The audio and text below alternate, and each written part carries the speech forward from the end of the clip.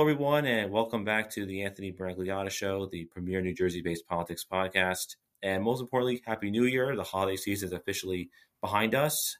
And now we're going to go deep dive into one of the biggest stories right now, and that is the RNC chairmanship election. And I'm beyond honored to have one of those candidates up who's running against Ronna McDaniel. That's Harmeet Dillon. Harmeet, thank you so much for coming. How are you doing today? I'm great. Thanks for having me, Anthony. No problem. So from the previous election that happened in 2022, Republicans came back to the House, but didn't really quite meet expectations for this past year. Why do you think you would be better at Ronna for that position? Well, over the past 6 years, Ronna has had opportunities to help lead Republicans to victory. And during that time, we've fallen short, I think, of the expectations that our party sets. Namely, we've lost the House, the Senate, and the White House. And while we have narrowly won back the House in this recent election, the narrowness of that victory is being played out on national television with the successive leadership votes failing. And so I hope the House is able to reach a consensus on that pretty quickly with a Republican speaker, that we can move forward. But we would not even have had more than one vote if our expectations of a red wave hadn't fallen short. And so no one person is to blame for that. But when you are the head of the organization whose job it is to elect Republicans, I think it's fair to step aside and let somebody else have a chance to do that.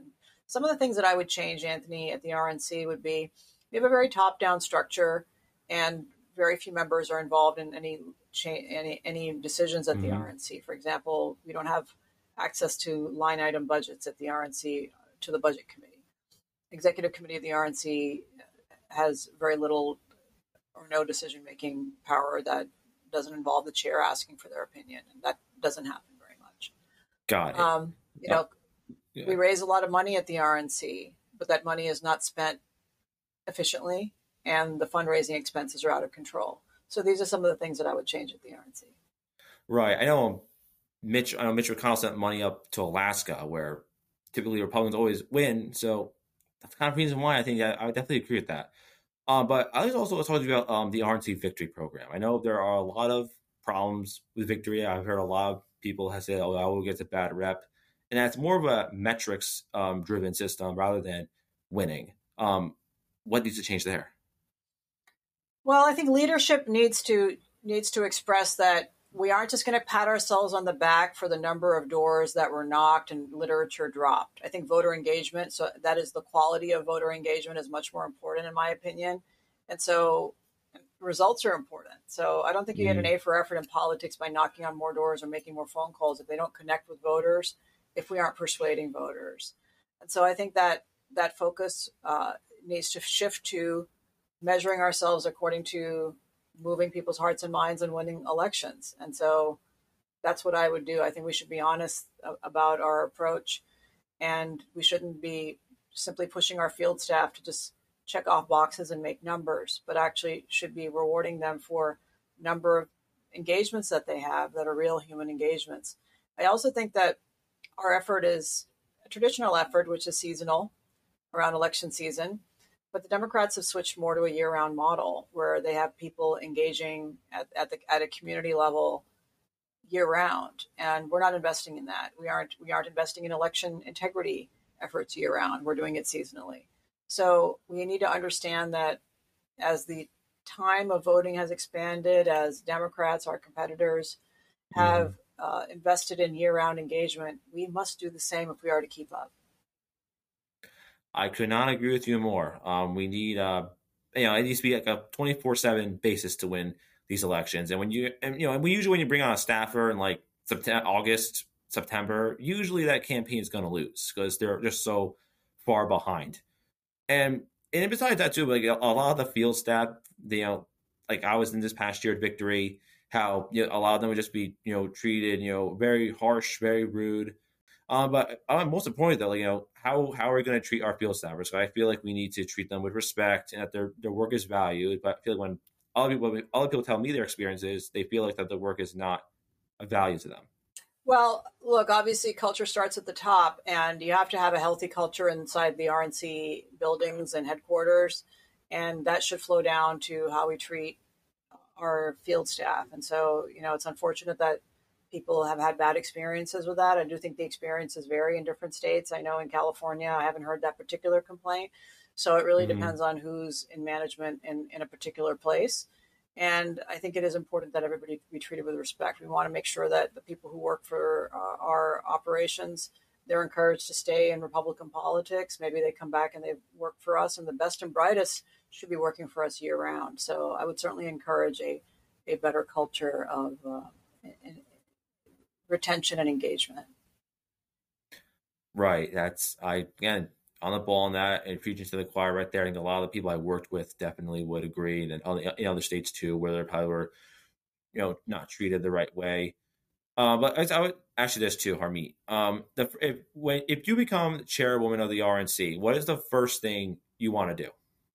I'd like there to be an audit of all the vendor and donor, not donor, but the vendor and consulting relationships at the RNC. I think we have a lot of non-competitive bidding, a lot of cronyism, and a lot of wasteful contracts there. And so I think that we should really review those and then figure out what's working and what's not. Some of those contracts are undoubtedly very valuable and useful. Maybe some of them need to be renegotiated in modern terms.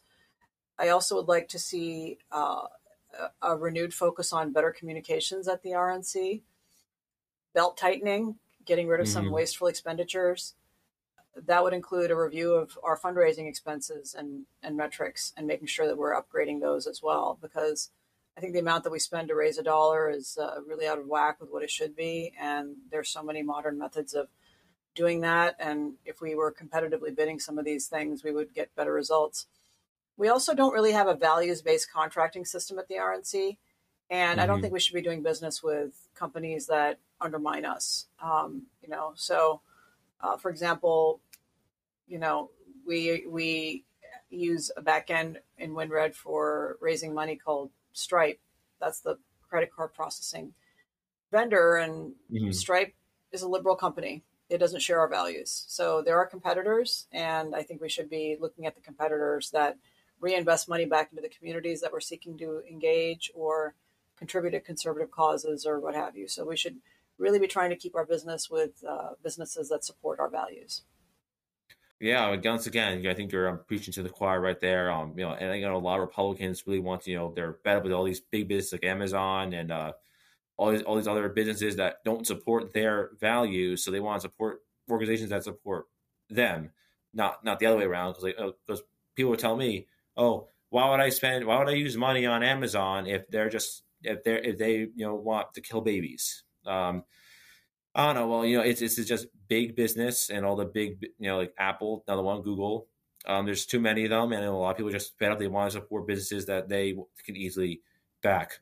Right. Again, although we're looking at other things like looking at like the landscape of what of 2024, we have Trump in as president already. Supposedly DeSantis might run. We'll have other people, but like looking at like who the Democrats have to run. I mean, I feel like that there isn't really a lot of people coming in like who's going to run for president. I think Gavin Newsom might do it. My governor Phil Murphy, I heard, is rumored to do it, but I feel like they don't have anything to run on this year. Your thoughts? Incumbent is the odds-on favorite. You saw that in 2020, we didn't even have a primary process in the Republican side. We coalesced around President Trump, and that's generally the best chance for a party to succeed. Of course, Joe Biden is an unusual case. He's barely functioning now. I don't know how he's going to be functioning in 2 years, but he says he's likely to be announcing soon for reelection. So. So I think it's going to be very interesting to see what they do. But certainly there are a lot of young guns in the Democratic Party who have, in my state, in California, who have not Mm-hmm. had the opportunity to step forward because our Senate seats are held by, for a long time, Dianne Feinstein, who's in her 80s, has held that seat. We've had some movement in the other Senate seat. I mean, Kamala Harris held it, and then now Alex Padilla, the former Secretary of State here, has that. He's not going anywhere, Mm-hmm. so that doesn't really give a lot of opportunity for anybody unless Dianne Feinstein steps away. Nancy Pelosi may decide she's not going to run again, or she may, retire and have her seat be filled by another Democrat. But if you're Gavin Newsom, there's nowhere to go after governor. We have a term limit. He's just gotten reelected. And so he'll have to sit it out and figure out something else to do for a few years if Joe Biden is the nominee of the party in 2024. So I, it's not a problem I think a lot about, quite frankly. I think our party has superior principles and ideas, no matter who the other side is. But without a revitalized, highly organized, and effective Republican National Committee, I am concerned about our ability to win in 2024. That's one of the reasons I stepped forward. Right, right. Last question before we go. Now, looking at like broadband. Now, let's say now you're already chairwoman. Now we already discussed what you want to do. The first thing you want to do now, because obviously the GOP needs major new big time leadership.